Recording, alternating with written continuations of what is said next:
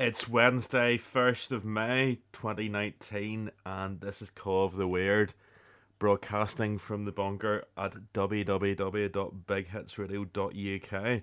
And tonight we're looking at all kinds of weird aspects to do with May Day. Walpurgis Night is an abbreviation of Saint Walpurgis Night, and it's the eve of the Christian feast day of Saint Walpurga, an 8th century abbess in Francia, and it's celebrated on the night of 30th of April and the day of 1st of May. This feast commemorates the canonisation of Saint Walpurga and the movement of her relics to Eichstätt, that's in Germany, both of which occurred on the 1st of May 870. Saint Walpurga was hailed by the Christians of Germany for battling pest, rabies, and whooping cough, as well as against witchcraft. As a result of Saint Walpurga's evangelism in Germany, the people there converted to Christianity from heathenism. In addition, the monastery became an education centre and soon became famous as a centre of culture. Saint Walpurga was also known to repel the effects of witchcraft. Saint Walpurga perished in 777, and her tomb to this day produces holy oil known as Saint Walpurga's oil, which is said to heal sickness. Benedictine nuns distribute this oil in vials to Christian pilgrims who visit St. Walpurga's tomb. In Germany, Hexennacht, Witches' Night, is the night from the 30th of April to the 1st of May, and it's a night when witches are reputed to hold a large celebration on the Brocken and await the arrival of spring. It's held on the same night as St. Walpurgis Night, Sankt Walpurgis Night. Witches meet on the Brocken mountain and hold revels with the devil. Brocken is the highest of the Harz mountains of north central Germany. It's noted for the phenomenon of the Brocken spectre and for witches' revels which reputedly took place there on Walpurgis Night. The Brocken spectre is a magnified shadow of an observer, typically surrounded by rainbow-like bands thrown onto a bank of cloud in high mountain areas when the sun is low. The phenomenon was first reported on the Brocken. The scene in Goethe's Faust Part 1 is called Walpurgisnacht, and one in Faust Part 2 is called Classical Walpurgisnacht. The last chapter of Book 5 in Thomas Mann's The Magic Mountain is also called Walpurgisnacht. In Edward Albee's 1962 play Who's Afraid of Virginia Woolf, Act 2 is entitled Walpurgisnacht. From Bram Stoker's short story Dracula's Guest, an Englishman whose name is never mentioned is on a visit to Munich before leaving for Transylvania. It is Walpurgis Night, and in spite of the hotelier's warning not to be late coming back, the young man later leaves his carriage and wanders towards the direction of an abandoned unholy village. As the carriage departs with a frightened and superstitious driver, a tall and thin stranger scares the horses at the crest of a hill. In England, traditional English May Day rites and celebrations include crowning a May Queen and celebrations involving a maypole, around which dancers often circle with ribbons. Historically, Morris dancing has been linked to May Day celebrations. The earliest records of maypole celebrations date to the 14th century, and by the 15th century, the maypole tradition was well established in southern Britain. May Day was abolished and its celebration banned by Puritan parliaments during the interregnum when Oliver Cromwell was in charge, but it was reinstated with the restoration of Charles II in 1660. On 1st of May 1707 was the day the Act of Union came into effect, joining England and Scotland together to form the Kingdom of Great Britain. In Oxford, it's a centuries-old tradition for May morning revellers to gather below the Great Tower of Magdalen College at 6 a.m. to listen to the college choir sing traditional madrigals as a conclusion to the previous night's celebration. Since 1980, some people then jump off Magdalen Bridge into the River Cherwell. For some years, the bridge has been closed on the 1st of May to prevent people from jumping, as the water under the bridge is only 2 feet deep, and jumping from the bridge has resulted in serious injury in the past. There are still people who climb the barriers and leap into the water, causing themselves injury. Beltane is the anglicised name for the Gaelic May Day festival. Most commonly it's held on 1st of May, or about halfway between the spring equinox and the summer solstice. Historically, it was widely observed throughout Ireland, Scotland and the Isle of Man. Beltane is mentioned in some of the earliest Irish literature and is associated with important events in Irish mythology. It marked the beginning of summer and was when cattle were driven out to summer pastures. Rituals were performed to protect the cattle, crops and people and to encourage growth. Special bonfires were kindled, and their flames, smoke, and ashes were deemed the protective powers.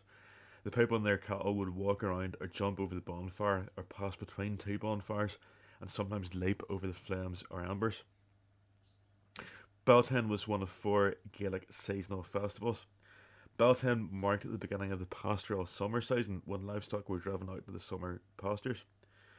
Beltane, the beginning of summer, and Samhain, the beginning of winter, are thought to have been the most important of the four Gaelic festivals. Sir James George Fraser wrote in The Golden Bough, A Study in Magic and Religion, that the times of Beltane and Samhain are of little importance to European crop growers, but of great importance to herdsmen. Thus, he suggests having the year 1st of May and 1st of November, dates from a time when the Celts were mainly a pastoral people dependent on their herds. The earliest mention of Beltane is in Old Irish literature from Gaelic Ireland. According to the early medieval texts, they say that to protect cattle from disease, the Druids would make two fires with great incantations and drive the cattle between them. According to 17th century historian Geoffrey Keating, there is a great gathering at the hill of Uisannach every Beltane in medieval Ireland, where sacrifice was made to a god named Baal. Keating wrote that the two bonfires would be lit in every district of Ireland, and cattle would be driven between to protect them from disease. Ronald Hutton writes that this may preserve a tradition of Beltane ceremonies here. So yes, and excavations at Uisannach throughout the 20th century found evidence of large fires and charred bones, showing it to have been richly significant. So yes.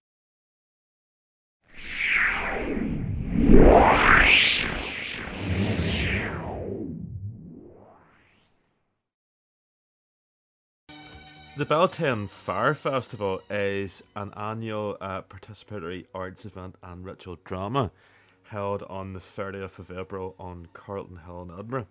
The modern Beltane Fire Festival is inspired by the ancient Gaelic festival of Beltane, which began on the evening before 1st of May and marked the beginning of summer. The modern festival was started in 1988 by a small group of enthusiasts, including the musical collective Test Department, with academic support from the School of Scottish Studies at the University of Edinburgh. Since then, the festival has grown and now involves over 300 voluntary collaborators and performers, with available tickets often selling out. While the festival draws on a variety of historical, mythological and literary influences, the organisers do not claim it to be anything other than a modern celebration of Beltane involving of its participants.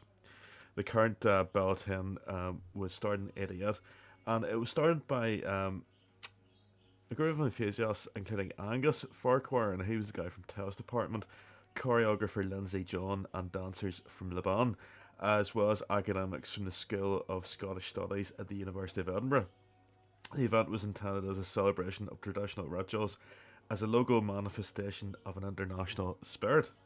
Originally intended to take place on Arthur's Seat, the home of earlier Edinburgh Beltane celebrations, for practical reasons the location was moved to Carlton Hill. Choreography, iconography and performance were moulded by the originators' research into historical accounts of Beltane and their own influences. For example, Test Department's drumming, Trinidadian carnival and ritual dance and performance.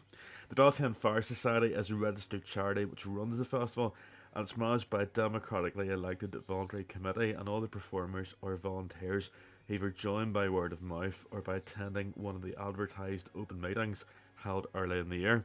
Senior performers and artists in the society help others through workshops with aspects of event production, prop construction, character performance techniques, team building, percussion skills, and the health and safety considerations involved. The society has also held fundraising art and music events and has held a mini Beltane at a local AIDS hospice, Milestone House. As a community event, each year the performance has evolved as new people bring their own influences and directions. The core narrative remains by and large the same, although additional elements have been added over time for theatrical, ritual and practical reasons. Originally an event with a core of a dozen performers and a few hundred audience, the event has grown to several hundred performances and over 10,000 audience in attendance. Key characters within the performance are maintained through the reinterpreted by our performers, and additional participants incorporated each year. And once again, that is it. We're running out of time, so yeah, this is it. That was Call of the Weird. 1st of May, the esoteric side of 1st of May, May Day. And we've got that well covered anyway. And I'll see you next week. Keep it weird. If you enjoyed this podcast, you might like the Andy and Len Show podcast, available on iTunes and TuneIn Radio. Just search for Andy and Len, or tune in live every Saturday to bighitsradio.uk.